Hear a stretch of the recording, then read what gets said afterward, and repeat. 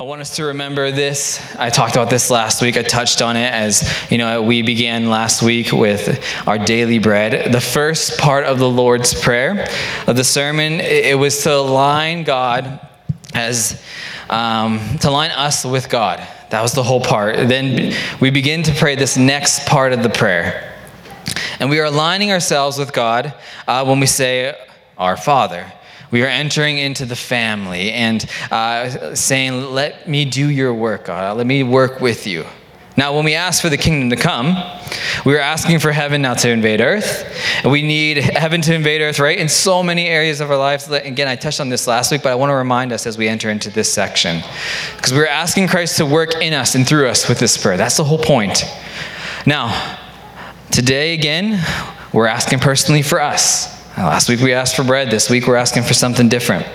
And so we go from those, again, that lofty heights, the high heavens, and now Jesus, he brings us down to earth. He takes us from, again, these grand spiritual concerns. Is it going to work? Maybe. Ooh, here we go. I don't know. Well, Ethan, you're on PowerPoint duty. My clicker isn't working. Sad. Oh, wait. Maybe it is. Well, we'll see.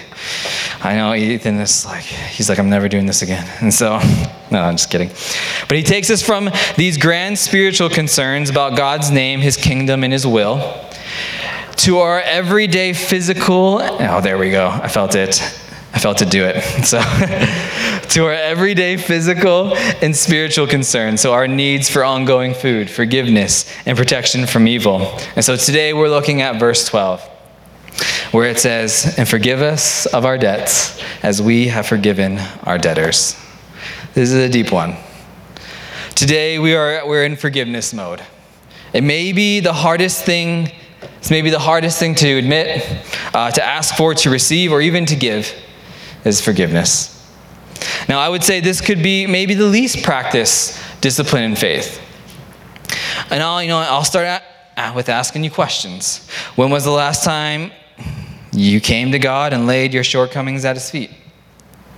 And not a vague, Lord, forgive me of my mistakes, but actually reciting things that you're like, Lord, I'm sorry for this.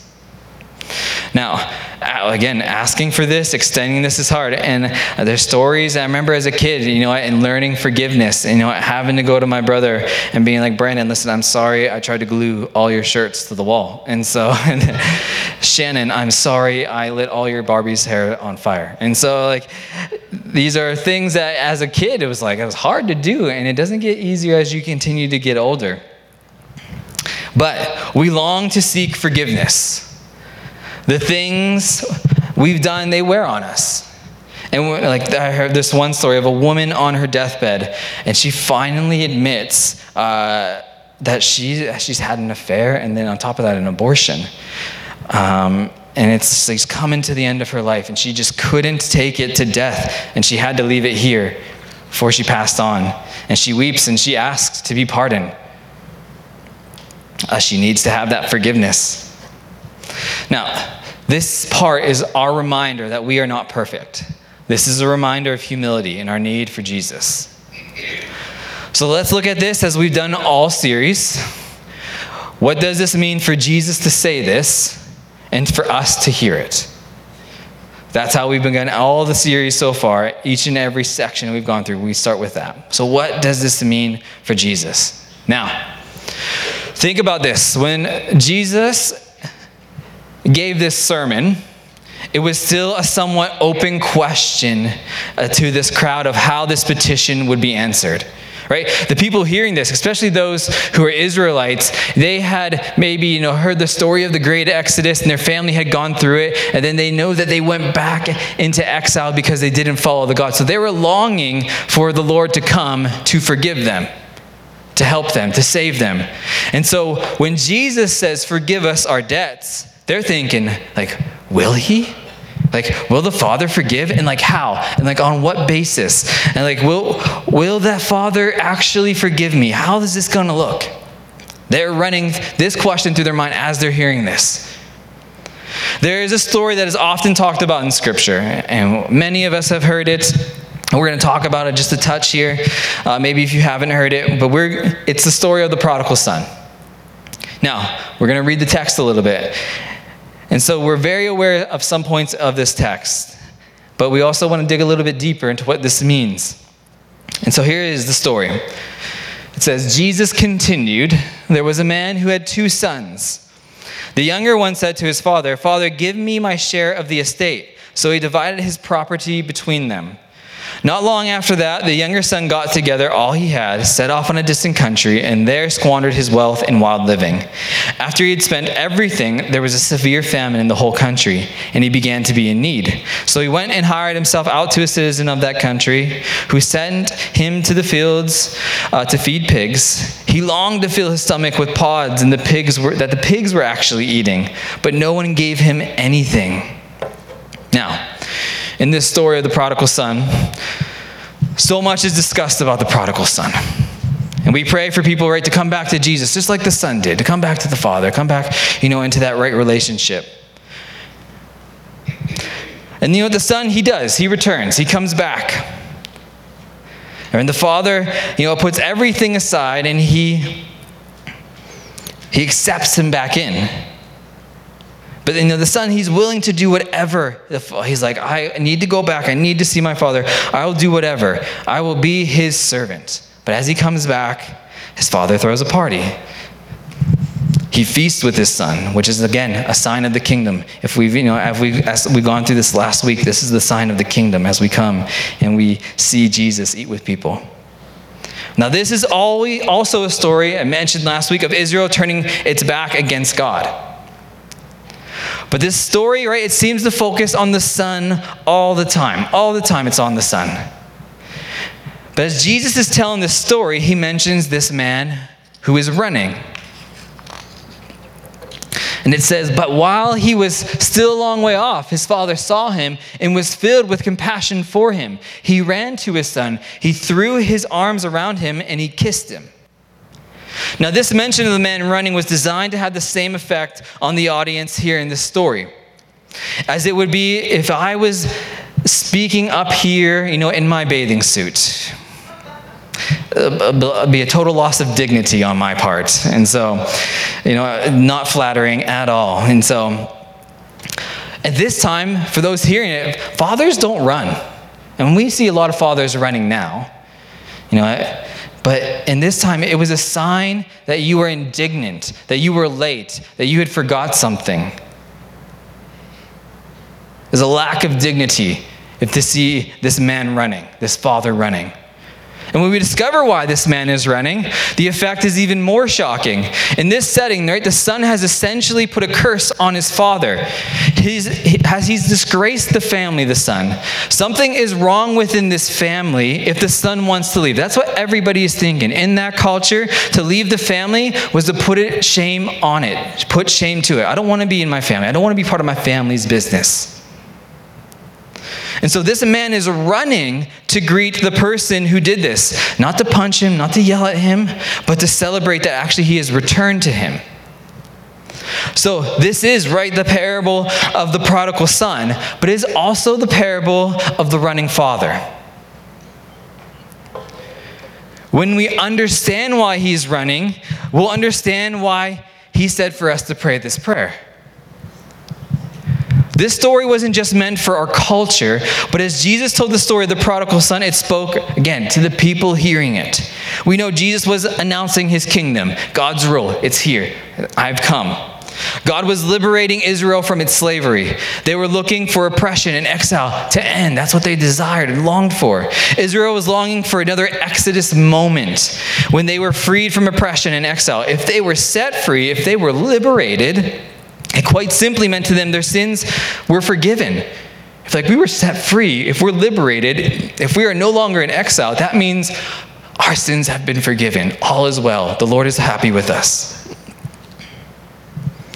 And this idea comes out clearly in the gospel when John the Baptist begins a baptism of repentance for the forgiveness of sin. He was getting people ready for the real return from exile.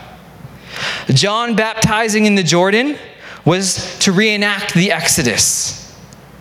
And baptizing Jesus in the Jordan showed that this is how Israel was redeeming his people. just as he led them through last time. He was getting the people ready for the arrival of their God. And so Jesus told a story in which that arrival looked like a man running down the road to meet his son, running after that son who had brought the shame, who had brought the exile, who had brought the pain, who had disgraced the family.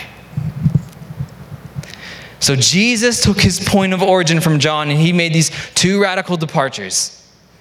First, he took the message away from the Jordan and into the streets.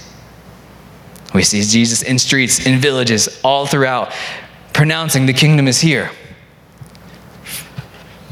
Second, he told people that what John had spoken of as coming has now arrived. Forgiveness had come. The great liberation, it is now here. It has arrived for you. So the picture of forgiveness of sins was a father running to the one who had caused the pain. Caused the pain. The son came back with a debt. The father said, "Do not worry about the debt. It is clear." The debt was paid for with the true exodus when Jesus was crucified. In light of the resurrection, we see that the cross was the true act of liberation, the true act of forgiveness, the moment when the pain and sin of the world were heaped actually into one place. So the answer that develops in the unfolding story of redemption in Christ, it's so glorious and beautiful. And Paul describes it beautifully in Colossians 2:13-15. He says this, "And you who were dead in your trespasses and the uncircumcision of your flesh, God made alive together with him, having forgiven us all of our trespasses by canceling the record of debt that stood against us with its legal demands. This he set aside, nailing it to the cross. He disarmed the rulers and authorities. He put them to open shame by triumphing over them in him." Beautiful. The glorious answer to the question of this prayer, "Forgive us of our debts," is an emphatic, unrestrained yes. It is a picture of a running father to each and every one of you. The Father will forgive you. He will forgive all who are in Christ. The Father gave his Son so that his Son will become our record of debts, nailed to the cross, paid the penalty for us. The Son willingly offered himself in our place. He was willing to be God forsaken, that we can be God forgiven.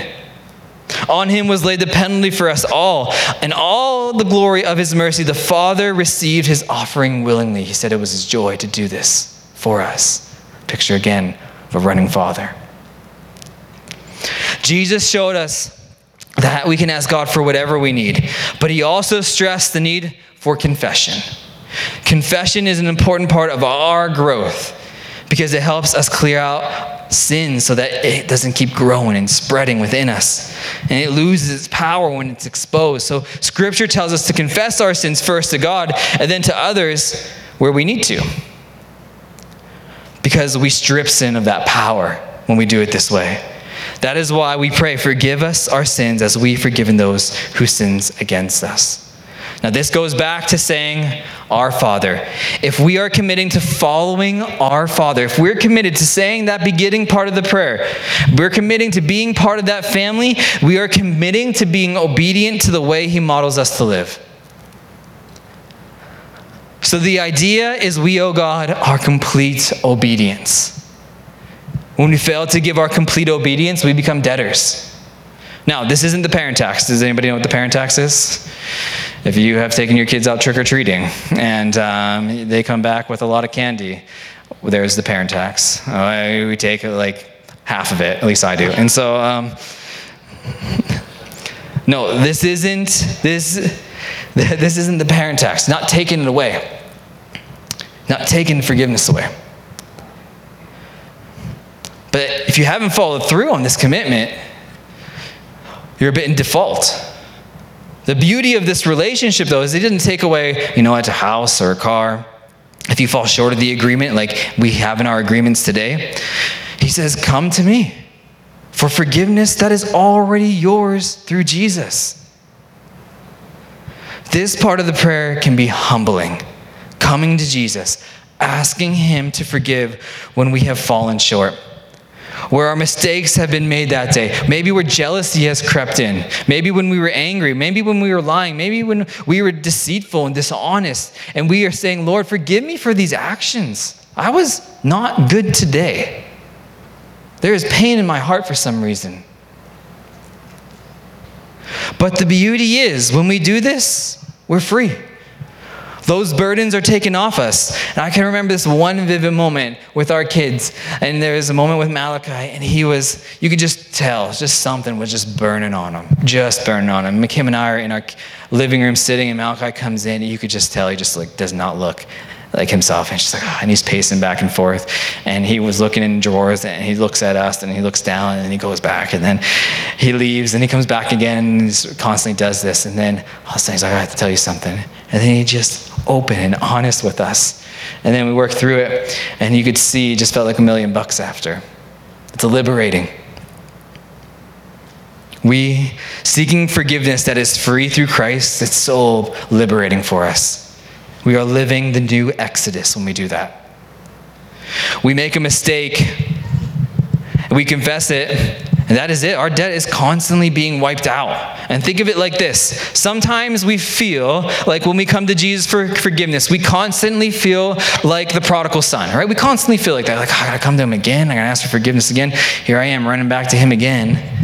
We're wrestling with guilt and shame every time we are to come to the Lord, because we feel like we are coming to our Father again with our mistakes, and you know what, his running then will turn to sternness and actually turn his back on us, is what we feel sometimes, because we constantly, I messed up again. But now imagine this. We need to remember every time we run to the Father, obviously he's running to us, but it's actually like we're running into the kingdom, because if you remember, there was a banquet that took place. So we come to the Father's presence as beloved children, ready to feast at his table. He celebrates our return. Now, when you come to eat at our house, we do one thing before we sit down and eat. We dance. No, just kidding. Kids, wash your hands. Kids, wash your hands. Before the meal, it is right that we wash our hands. We confess and we receive forgiveness within the larger framework of the Father's welcome to the banquet. Having been met with our Father's heartfelt greeting, he runs to greet us. Having expressed our love for him and our trust in him, we say, listen, Jesus, now there are one or two difficult things we need to sort out. And he gently replies, yes, there are, aren't there? Let's get them out on the table. Let's wash our hands. And let's move forward. We wrestle with guilt. We can do 3 things with that guilt that we wrestle with when we feel like we've fallen short. It's either maybe we can imagine it, we can deny it, or we can simply just live with it. Each of these can cause problems, spiritual, psychological, and even depression, anger. This part of the prayer, though, the Lord he's telling us to say, clears our eyes to see which bits are maybe imaginary, that we're dreaming up. Right? Have you ever been in your mind before? You're like, I can't believe I did that. Have you ever sent a long text after a conversation? This part of the prayer helps us to deal with bits are real. So we stop denying and we ask for forgiveness. Okay, that's real. Lord, forgive me. This part of the prayer helps us stop living with it, though. Confessing it frankly and honestly with him and letting Christ deal with what we are experiencing and heal us of that pain that we're living in. This statement teaches us not to allow guilt from the things we have done or thought to shame us from God, but to receive his loving forgiveness. In confessing your sins, first, you allow the Holy Spirit to search your life and reveal sin. Next, you agree with God about what is revealed. Third, you ask God to forgive of that sin. Forgive me for this. And fourth, we accept the fact that God has completely forgiven and cleanses you of all that guilt. And you're like, wow, that's so simple. And listen, this is not this is simple. We've heard it so many times, but it's the hardest thing to do. Part of the forgiveness process, though, is the next part, which, if that was challenging, this is going to be challenging. as we also have forgiven our debtors. Jesus reminds us of what we are to do, the way to live, and that our forgiveness is through Jesus, who followed after his Father in complete obedience. We know that. We get it. We now ask for forgiveness and we receive it. But we are to remember what we are meant to do through the example of Christ shown in our family. And now go and do likewise, as he says.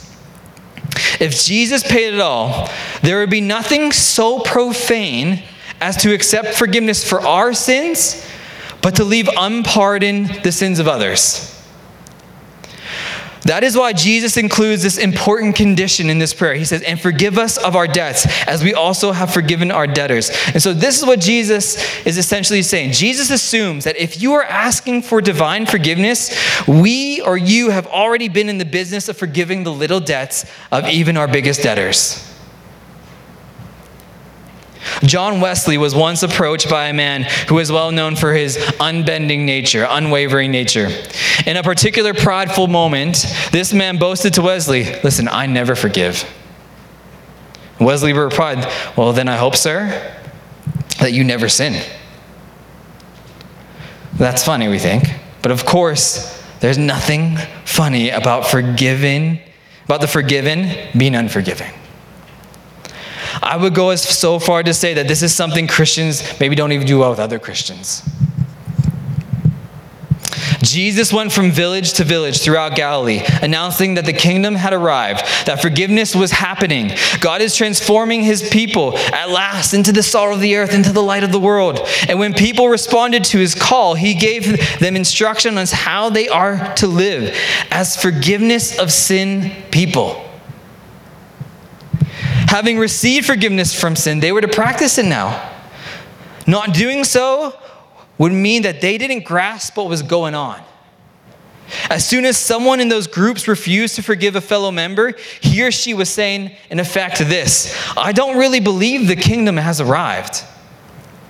I don't think forgiveness of sins has occurred. You are saying when Jesus went around claiming that the kingdom has arrived, that it actually isn't here. That you don't believe he'd forgiven sins. That is the main part of the kingdom package, that he's forgiven us, that we forgive others. Failure to forgive wasn't just about living up to a moral. The only reason for being kingdom people, for being Jesus people, was forgiveness of sins has happened. That's the only reason we're kingdom people. So if you don't forgive, you are denying the very basis of your existence. Oh, we're like, well, this is deep. Take a deep breath. Let this sink in. We are hypocrites if we don't forgive others. We are actually thieves of forgiveness. Paul tells us that if one has a complaint against another, forgive each other as the Lord has forgiven you. So you must also forgive. Listen, there's more talk about forgiveness in Scripture. And, sometimes we hold that one verse really tightly. If someone has wronged you, you separate them from you. And we're like, yeah, that's what we got to do. Or like, they're not changing or whatnot. So we hold on to that really tightly rather than forgiveness. In forgiving others, first, we must admit that someone has offended us. Second, we release them from their debt. Jesus did this. He did this on the cross when he prayed, Father, forgive them, for they don't know what they do. Third, we ask God for the grace to seek reconciliation with that person. Jesus practiced this on the cross, forgiving those who put him to death.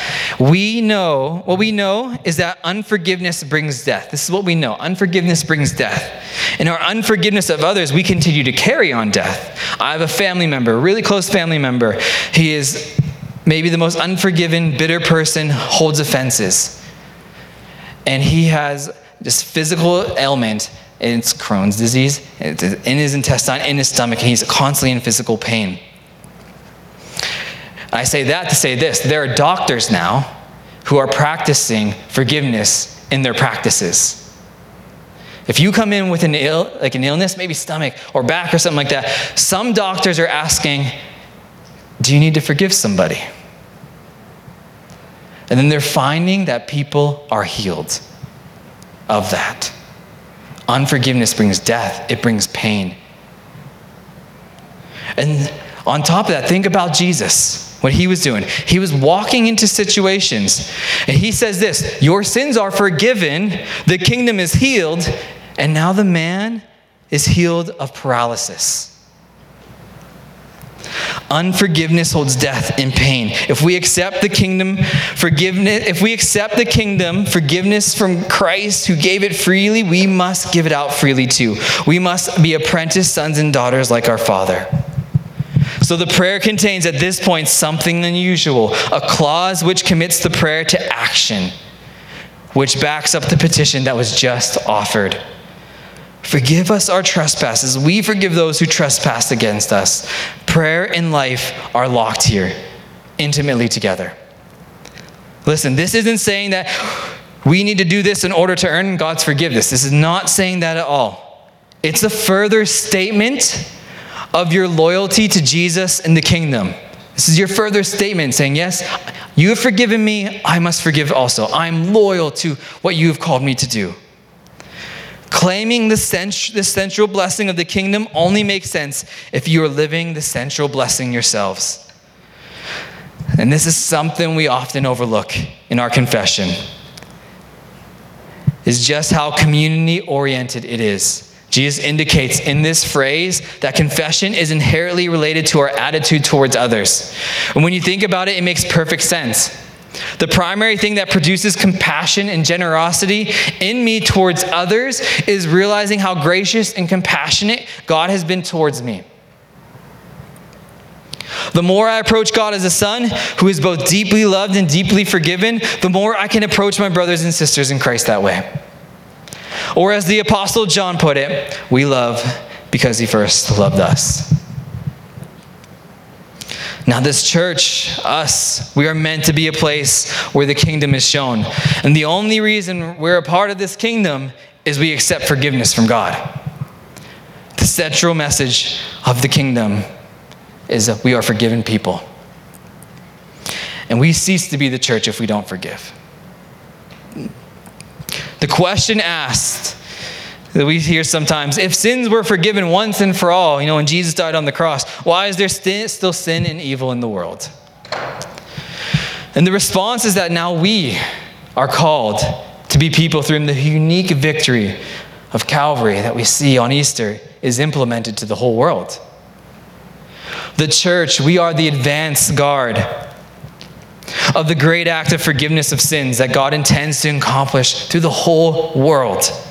We are the picture of the kingdom that is to come again when Jesus comes to reign forever. We are to give out forgiveness that we have received, and which shows what the kingdom is all about. God's given us this opportunity to be those people who share that forgiveness, so people can see what the kingdom is like, so people can be drawn to it. Jesus, our justice and peace, truth and mercy. Listen, it will one day reign in God's world. And the church, we can be defined as the people who pray the Lord's Prayer, is to model and pioneer the way of life, which is actually the only way of life. Because it's the way of forgiveness. This is the prayer to live in peace with your brothers and sisters. This clause in the prayer is so important, it's said twice. So I'm not sure if you've ever had to repeat anything to your kids before. Probably not. I'm probably the only one. But it was said twice here. It goes on in verse 12. And forgive us our debts, as we also have forgiven our debtors. For if you forgive other people when they sin against you, your heavenly Father will also forgive you. But if you do not forgive others their sins, Father will not forgive you. Now, this isn't saying that you must do works to forgive others, but our understanding of what we received is accomplished by what we do then in return. Listen, Jeremy, this is the hardest thing to do. There's a lot of pain in some stories here. There's a lot of individual pain by people. And I'm sure you're reflecting on that pain even as I talk about this, and it's hard to hear. I don't say it lightly. I don't say it to demean or minimize everything that you have gone through or experienced through people. I'm sorry, and I know the Father is sorry too. The pain is deep. But that is why no matter where we are, we come to Jesus and we let him do the work of softening our heart. We let him do the work of helping us through forgiveness. We let him do the work of comforting us.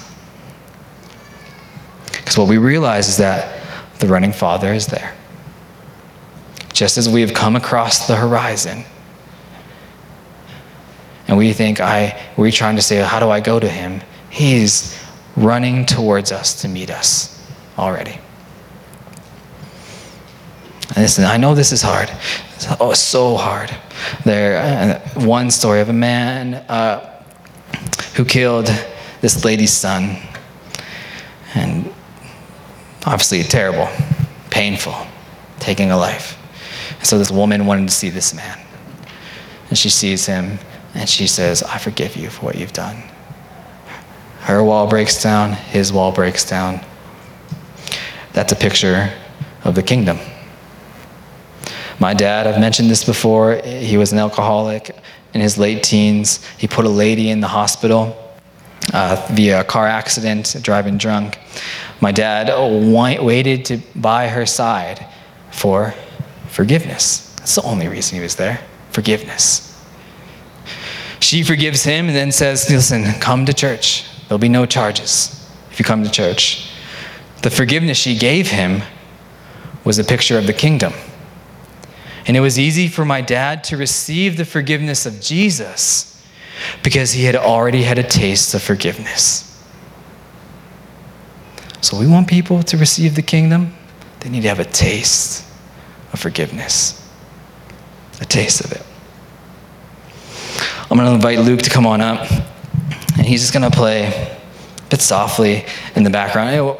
What an appropriate song that he's going to be playing, Nothing But the Blood. And as we sit here, as we reflect on this, what we are going to do is this. You're going to sit in your space here, and you're going to say, Lord, I'm coming to you. I need some forgiveness for some things in my life. I know I went through this week not perfect. I know I did. But we take this time to come to him, to the running Father. We say, Lord, forgive me for this.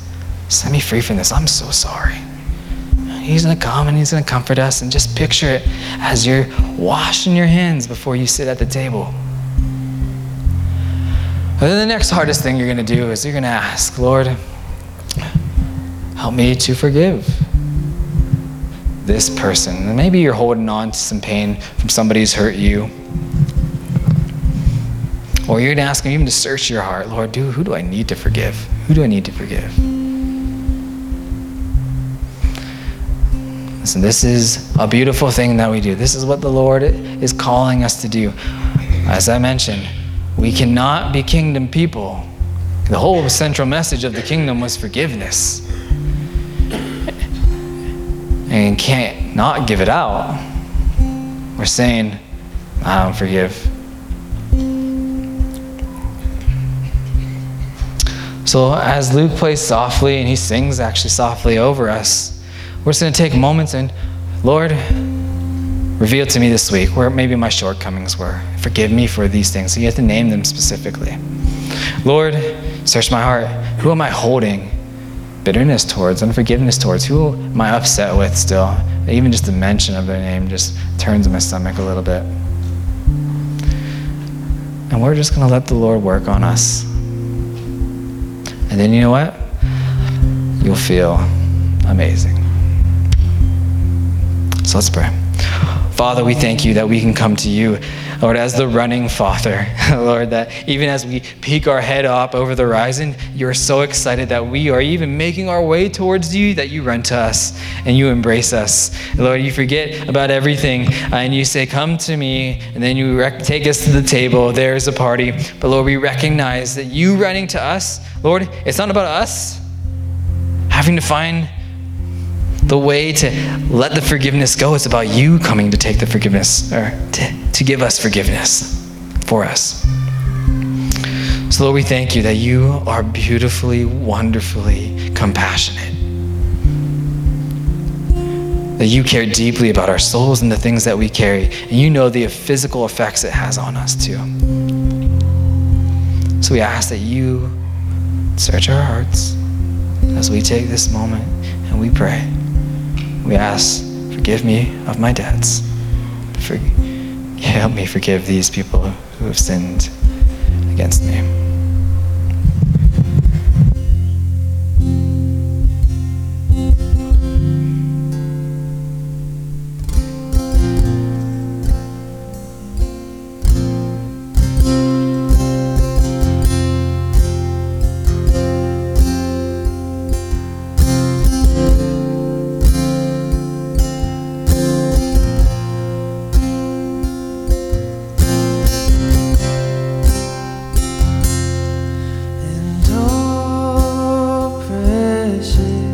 Is the flow that makes me white as snow.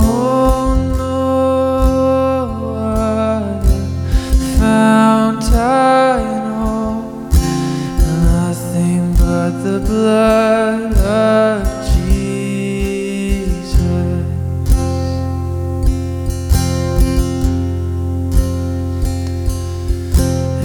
Oh, precious is the flow that makes me white as snow. No other fount I know, nothing but the blood of Jesus.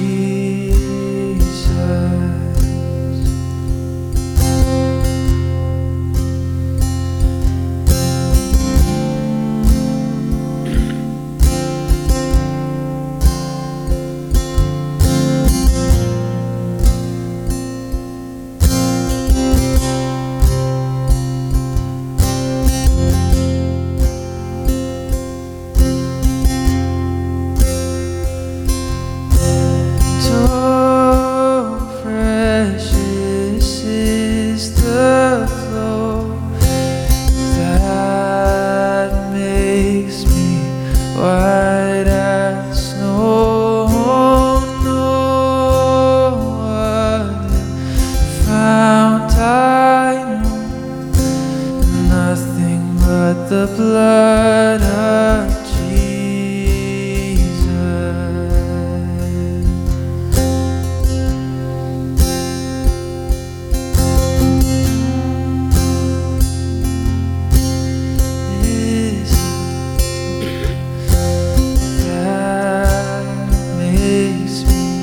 White as snow, no other fount I know, nothing but the blood of Jesus.